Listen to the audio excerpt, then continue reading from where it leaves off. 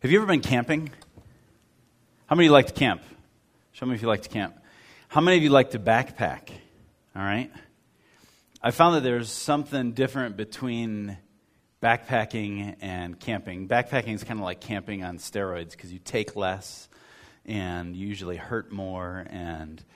But camping or backpacking the same. Usually you stay in a what? In a tent, okay? At least if you're old school style or cheap style or whatever, you stay in a tent. And there's quite a difference between the way you normally live in your house or your apartment or your condo and the way you live in a tent, isn't it?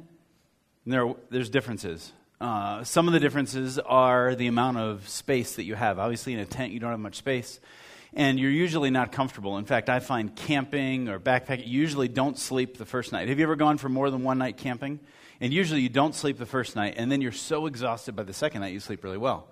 So there's differences in how you sleep. There's also differences in the way you wake up. When you wake up camping, you wake up what time of day? 4:30 in the morning, right?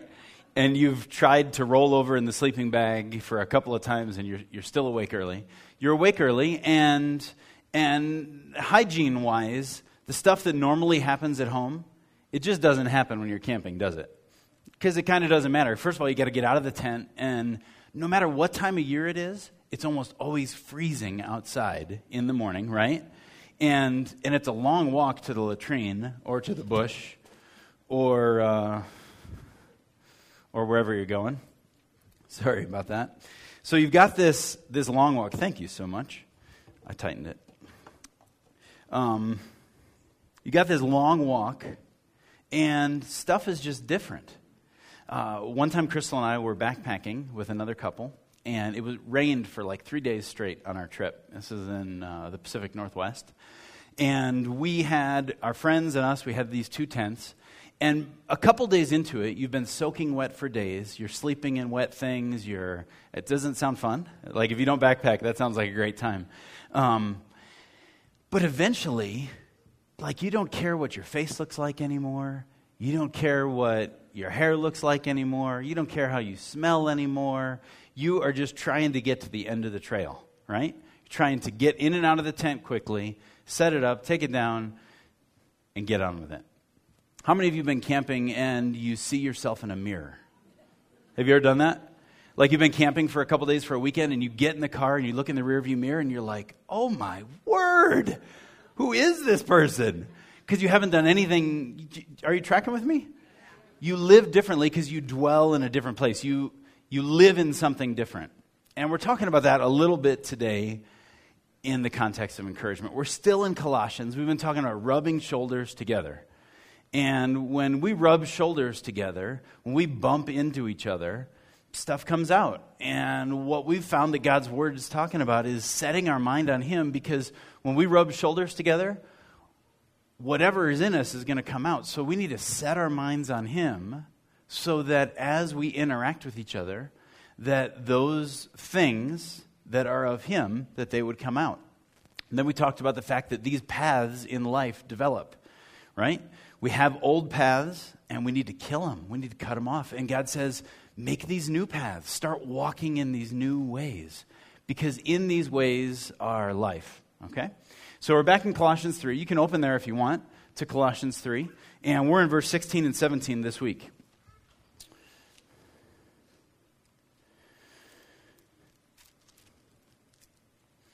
And why don't you put verse 16 and 17 up, and let's read that together of Colossians 3.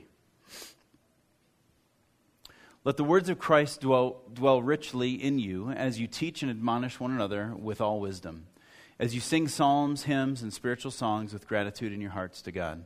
And whatever you do, whether in word or deed, do it all in the name of the Lord Jesus, giving thanks to God the Father through Him.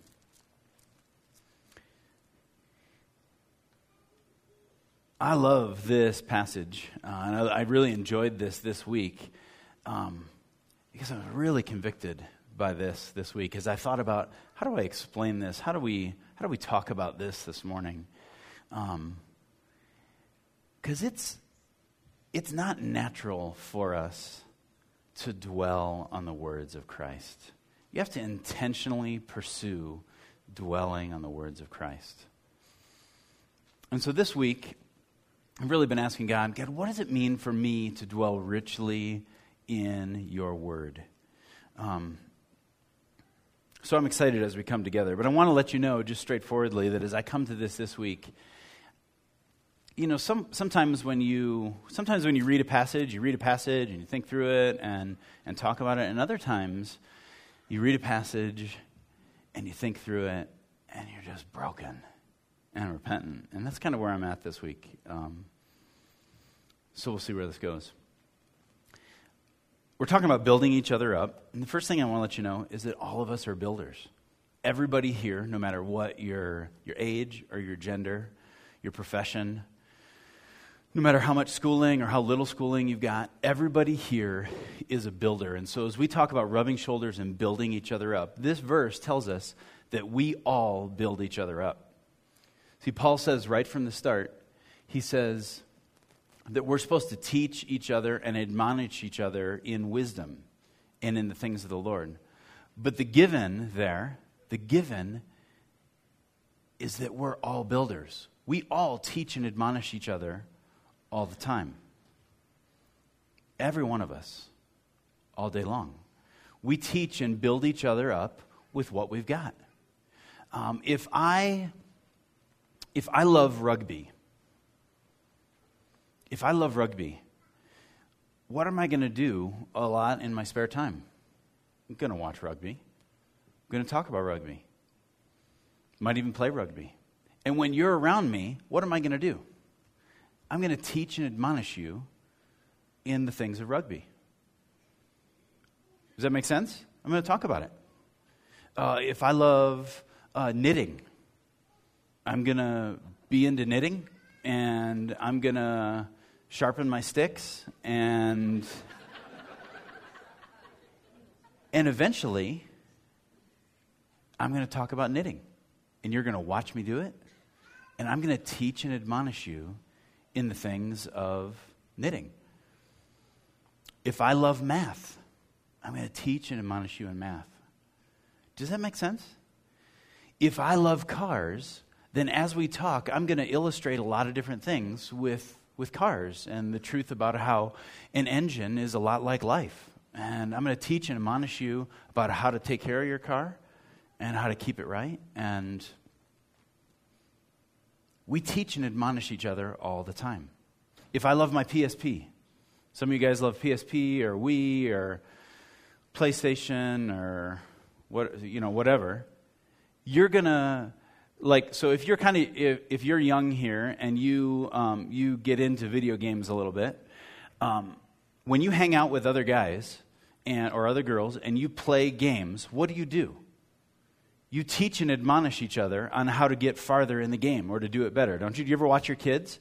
So like my boys, they play this PSP and they love to play, but they love to sit right next to the person playing and teach and admonish them on how to do it better and how to get to the next level. Have you ever noticed that? Now, did anybody teach them to teach and admonish? Did I have to say, thou shalt teach and admonish each other about the ways of PSP Lego Star Wars? Did I have to tell them to do that? No. If you're a musician and you're hanging out with somebody who's not as much of a musician and you're playing a little bit, does it make sense? You're going to help them, aren't you? You're going to say, oh, if you hold your finger here, it's going to be easier to get that chord, right? That's how you do it. Teaching, admonishing comes easily because whatever's in you, you teach and admonish others in it. Right now, I want you to think of something that you easily teach and admonish other people in. Just think something you like. Maybe it's cooking. Maybe you're the person who has those blank recipe cards and you're happy to hand out a recipe to somebody who says, hey, I like that dish. What do you teach and admonish others with?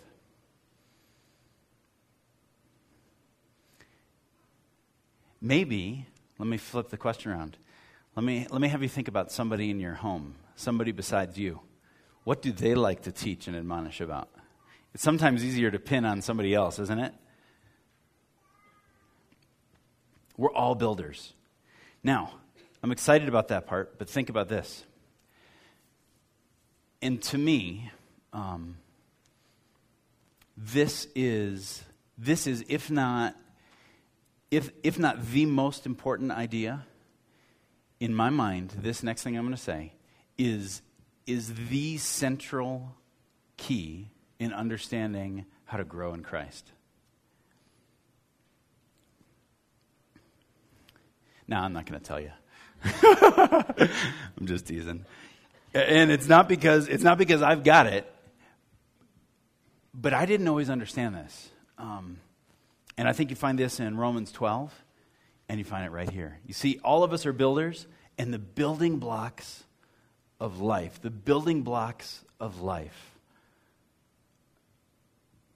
are ideas and word. Those are the building blocks of life. Let me help you get there. In this here, it says, "Let the word of Christ dwell richly in you." Let the words of Christ. What's the word of Christ? The Bible. God's word to us. Word specifically means revelation. God's revealing who he is in his son Jesus, in what he's given to us in the word. Specific revelation.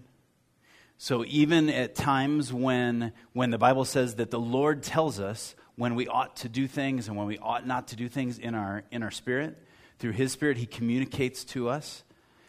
God's word says that we should have his mind on things so that we can walk with him. He says, "Let the words of Christ dwell richly in you," so that you would build each other up. Words and ideas are the building blocks of life. In Romans 12, do you remember what it says? It says, "Be transformed by the renewing of your" what? Your prayer life? By the renewing of your intentions. By the renewing of your heart. By the renewing of your lifestyle. Be transformed by the renewing of your actions. Does it say that? It doesn't. It says, "Be transformed by the renewing of your mind." And God says here, the way to do that, earlier in the chapter, set our minds on Christ. Set our hearts on Christ, on his things, and take his word and let it dwell richly in you. So I was trying to think, how do you explain dwelling in? All of us know what dwelling in is, right? You live in something. And so I wanted to talk about this idea of what we live in. And this was the best illustration I could think of, is when you live in something, you're shaped by it. Remember what I said earlier? When you're camping, your day and your face and your clothing, and it all gets shaped by the fact that you're living in a tent, right? Okay? And dwelling in something is a lot like that. It's like living inside something. And you have to recognize what you're living in. So here's a tent. And when you're living in a tent, you know you're living in a tent. When you're living in a mansion, you know you're living in a mansion. But oftentimes you don't recognize the words you're dwelling in. Paul says, "Let the words of God, let the words of Christ dwell richly in you." See, we're all builders, and all of us have words that we live in. The truth is that you live in words and I live in words. How many of you like to live in critical words? Nobody likes to live in critical words. How many of you like to live in lies? Nobody likes to live in lies. But we don't recognize it like a cheap house, like we do when we're living in a tent. When you're living in a tent, you know you're living in a tent, right? We already talked about it. You know you're in a tent. The truth is that you live in words. And so we're talking this morning about building each other up. And the context, the way we build each other up is with with word. We build each other up with truth or idea.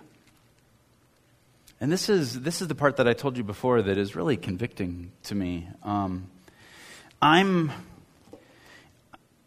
just naturally, I'm wired to, I think about life in the way where I look at things and I look for the cracks, or I look for the problem, and then I try to solve that. Do you know what I mean? That's the way I think. That's the way I look at myself. That's the way I look at life here at church. That's the way I look at life. I look at things and look for the problems and see how can we fix that, okay? And the difficulty with that is that I don't really like when people approach me that way all the time. Do you know what I mean? I like when people encourage me, not necessarily pick me apart and figure out what's wrong. Now, with myself, that's kind of how I pursue God. I figure out what isn't right here and what needs to change. So naturally, I'm a person who looks for what's wrong and then tries to fix it. So what do you think my natural inclination is when I walk into the room, like from work, when I walk into the room with my kids? The things that spill out of me naturally are, hey, that's not supposed to be there, and pick that up, and just really taken aback by this passage this week about what I live in and what I build up others in. And so for me, this week, thinking about those building blocks, man, I think about being critical. All of us live in words. Nobody wants to live in negative words.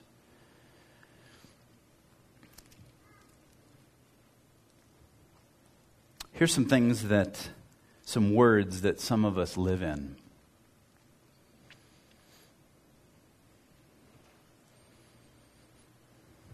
Some of us live in tense, in words like this: I deserve to be happy. Their whole life is based on, I deserve to be happy. And they live in that, and they make decisions out of it, and they shape others in it. Somebody else has a question, a problem, and they say, well, you deserve to be happy, so you should fill in the blank.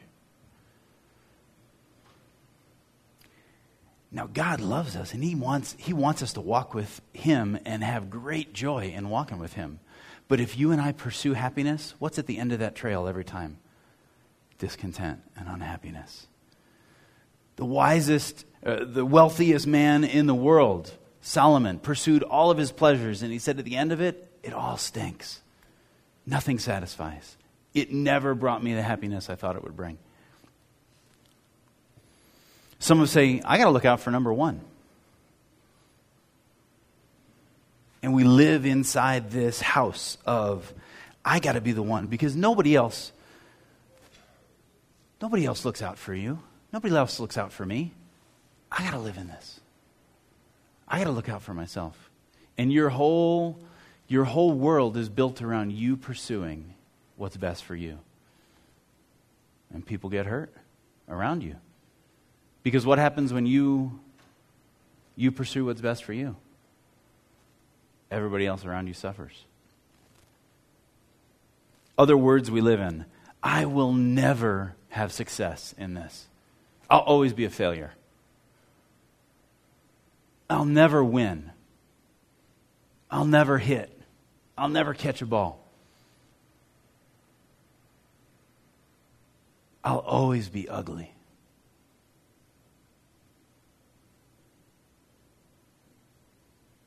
I'll never succeed at this relationship.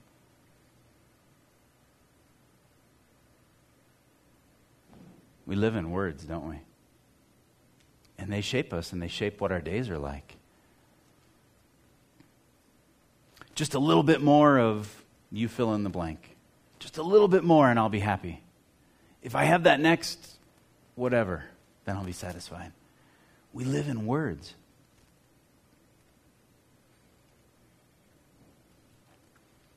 And God doesn't tell us not to live in words. Because the truth is, we do. We live in words that shape what we believe, how we think, how we live our days.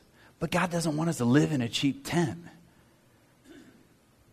We build each other up with our words. We build each other up with the words that both shape us and that we give out. And he says, don't live in these words. Live in my word. Live in the words of Christ that bring life.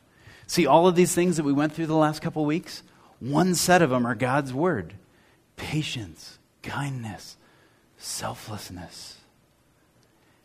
They not only honor God, but they bring life. They build each other up and they build us up. And the other ways, they satisfy for a moment. Rage, it satisfies for a moment, but it destroys. You can live in that house, but it won't bring you what you're looking for. Sexual immorality, it satisfies for a second,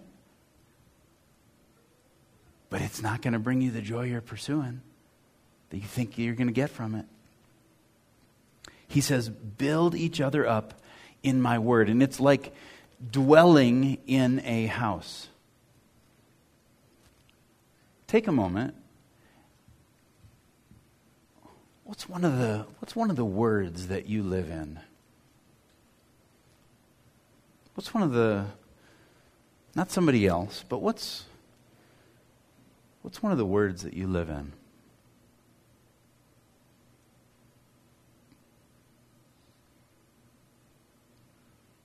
I have words that I live in.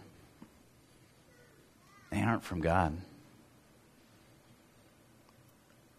But I find that I crawl out of the tent and my face gets shaped by them. My relationships get shaped by them. And God says, walk in my words. Just listen to these words from the first part of this chapter. Because these are God's words about you if you're a believer in Christ. He says, since you've been raised to new life with Christ, set your sights on the realities of heaven, where Christ sits at God's right hand in the place of honor and power. Let heaven fill your thoughts. Don't think about only things down here on earth, earthly ways of thinking.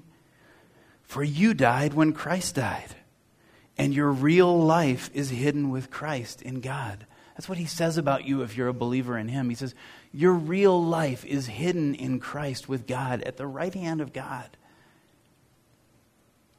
You're immeasurably valuable. The creator of the universe came down for you and for me. He sits at God's right hand, loving you and holding you in his heart. And the word tells us that his very presence he's put in you and in me. When Christ, who is your real life, is revealed to the whole world, you will share in all his glory. Whatever the end looks like, whether we go in death or whether the Lord returns, he says, in the end of all time, you will share in the glory of the creator of the universe. Can you imagine? There's not even words. What words do you live in? I'm no good at anything. I'm the ugliest person in the room.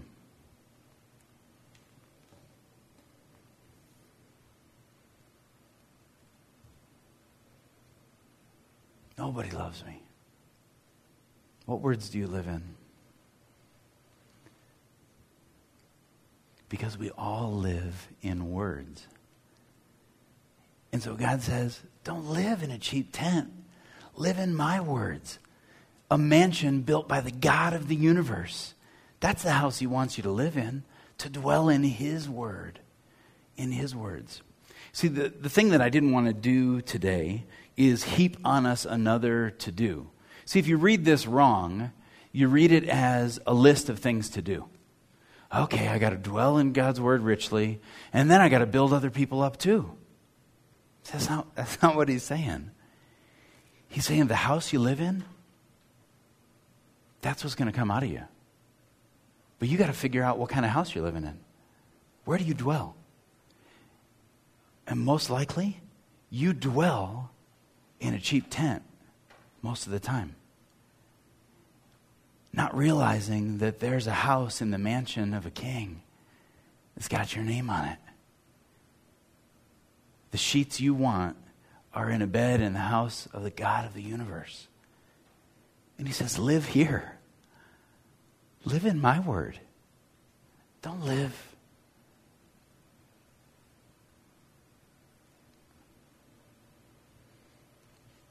So I thought we'd take a minute to dwell. And I just want to experience, just for a short minute, dwelling together. So if you could kill the lights. And I want to dwell on a cool passage together. And just dwell on some of the words of God. Can we do that now?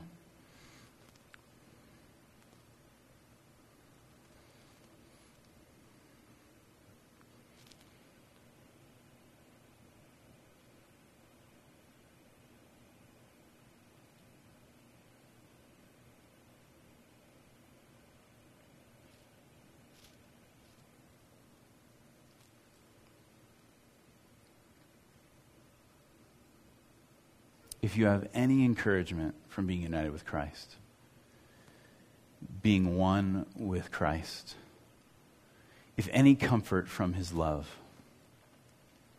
if you have any fellowship with the Spirit, any tenderness and compassion, make my joy complete by being like-minded, having the same love, being in one spirit and purpose.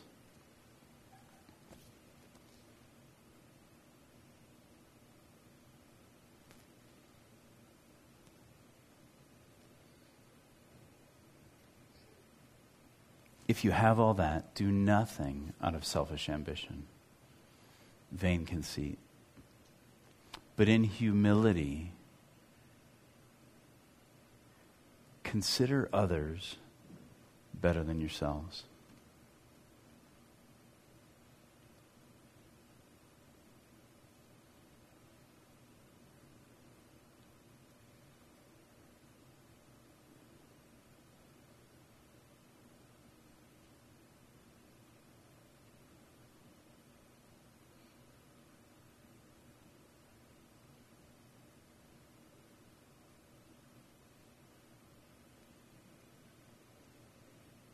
Each of you should look to the interests of others, not just to yourself.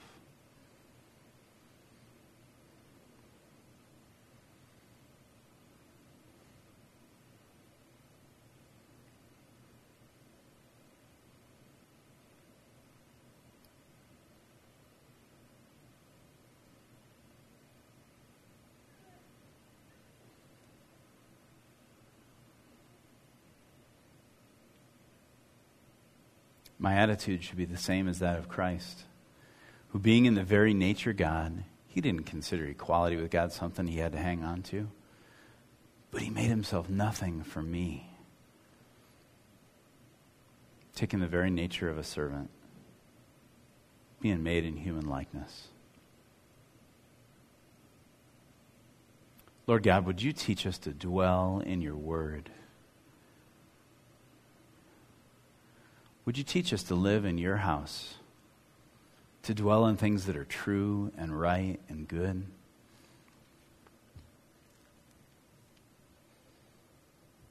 Would you teach us what it is to dwell in you and to let go of our old paths, our old ways of thinking, our old tents, our old prisons?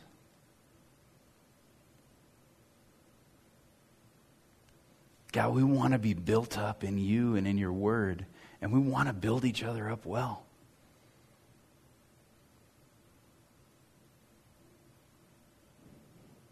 We ask, God, that you would teach us today a bit more of what it is to walk with you in this way. In Christ's name.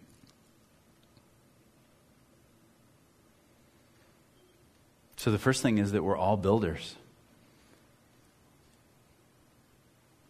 And the building blocks of life are ideas and truths and words.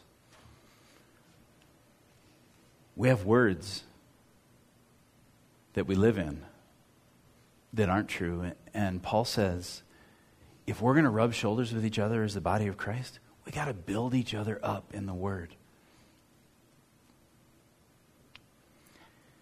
Paul literally tells us, he says, you're going to build each other up. But you're going to build each other up to the expectations of the house that you live in. So if you dwell in these kind of words, that's what you're going to build each other up in. You got to look out for yourself. You got to take care of number one. If that's what you believe, you're going to encourage others and you're going to build each other up in that. And he says, don't do that. Build each other up in my word. And then the rest becomes easy. Because the truth is that we teach each other and admonish each other. We sing songs, and it sounds kind of weird to say, sing psalms and hymns and spiritual songs to each other, you know. Mike can do that, but you really don't want me singing songs at you. But the truth is that when you got a song in your head about something cool, you can tell other people about it. And he says, your life with each other, you ought to encourage each other. Not just when we're here. Yeah, we sing and we worship. We sing new songs. We sing hymns. We sing old songs. We sing new songs. We sing rock songs. We encourage each other. But he says, build each other up. Build each other up in my word. You know, the opposite side of this is if you have friends that are believers and you guys are Christians together, you consider yourself to be family in Christ together, and Jesus very rarely to almost never comes into the conversation.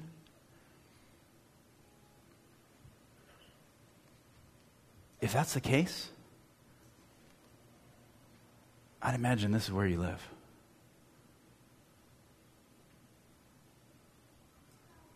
If Jesus never comes into your relationships at all with each other, if you're not encouraging one another and confessing sin to one another and building each other up in any way, shape, or form, then there's some problems there with your friendship, because that's not what Paul calls us to. He says, live in the right house, dwell in the right house, and then build each other up out of that. And so I want to tell you, this week, kind of what I did, because I said, God, how do I dwell in your word about this week, about being critical and just having negative things to say? And so I just found a scripture in Ephesians 5, a couple of verses about how I love and shepherd my wife and my kids. And I put it in my pocket all week. And I read it at work, and I read it a couple times a day. Because I just need to repent and think rightly about where I should be living, about what I should be building each other up in. Going to church and hearing God's word is a part of that, but for me, if I hear the word once a week and then I don't really put any more in all week long, my tendency is to move out of the mansion and to move back into these words. Does that make sense? Move back into these old thoughts, these old paths that he said to kill. Kill off those old things. And so I don't know what it looks like for you. And I can't manufacture what it looks like for you. I could even have cards written and I could do all, but it's got to be you. You got to figure out, God, how do I put your word in here? How do I start to dwell less in the tent and more in your mansion? Does that make sense? You got to say, God, what do I do to dwell in your word richly? Because out of that, you're going to build each other up out of that. And the truth is that out of that, everything you say and do, you're just going to know, I'm repping for the Lord. Because that's where I live. And when I walk out of his house, and these are the things in my head, and these are I'm a son of God. I'm one of God's sons. And it's pretty natural for me to rep for him. Does that make sense?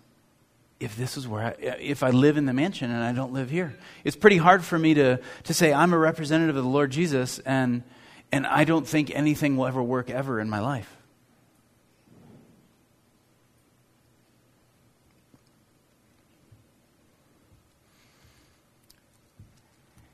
So I don't know if that's a backwards way to encourage you or not this morning.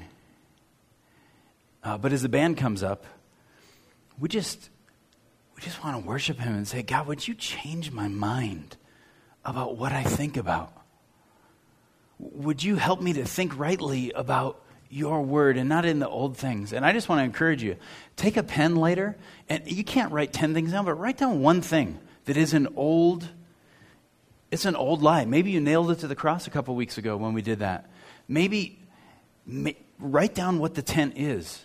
Write down where you dwell, what you think about, what you believe that's not from God.